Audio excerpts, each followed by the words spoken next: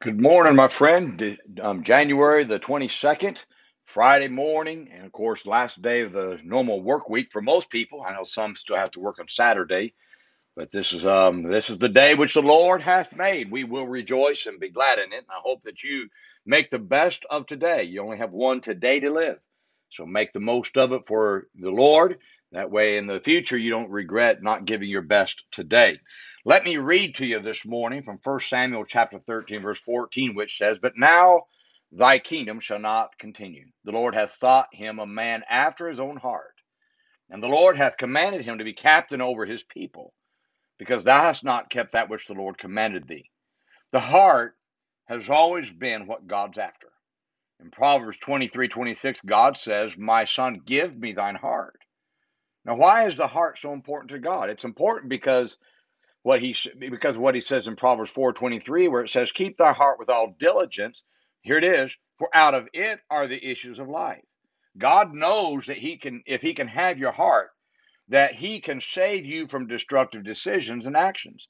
He knows that your heart, everything in your life, goes through your heart. Your heart is the most important thing that God needs.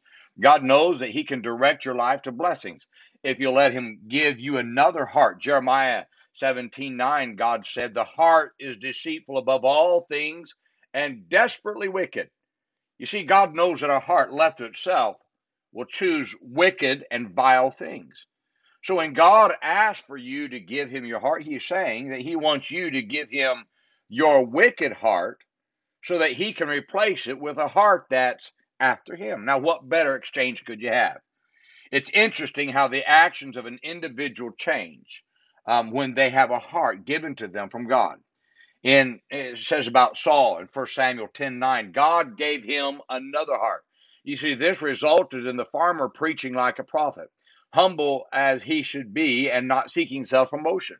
The scriptures say about some men in 1 Samuel 10:26, and there went with him a band of men whose hearts God had touched. When others were critical of Saul, the young leader, it was the band of men whose hearts God had touched that chose to follow him and help him establish his reign.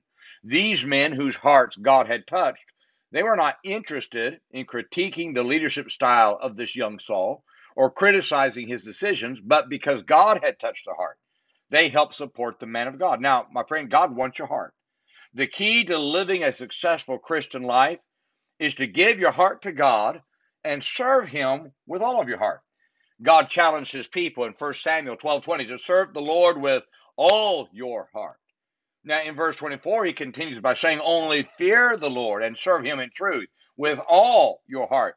It is when the people stop serving God with all their heart that they strayed from God. The thing that grabbed God's attention about David is found in the verse that I began with, where it says, "The Lord hath sought him a man after his own heart." It's always been about the heart, and it will always be about the heart. Now, God is seeking to use people who are after his heart. God will use anyone greatly who will serve him with all their heart. The answer to changing your life is to give your heart to God. Your problem is not an anxiety problem. Your problem is a heart problem. Your problem is not an anger problem. Your problem is a heart problem. Your problem is not a lust problem. Your problem is a heart problem. Your problem is not a submission problem. Your problem is a heart problem. You can fill in the blank whatever your problem is, and you can say it's a heart problem. Now, don't be a half-hearted believer who has closed off part of your heart to God. Give him all of your heart. God doesn't just want part of the heart, three-quarters of the heart. God wants all of your heart. Your life issues will be resolved when you give all your sinful and deceitful heart to God, so that he can replace it with a heart of his desires that seeks to serve him. The whole reason why you have problems serving God and have no desires, because you have something else. Your heart's been given to something else. Take it away from that, give it to God. You can have a heart for God. I hope this is a help to you today.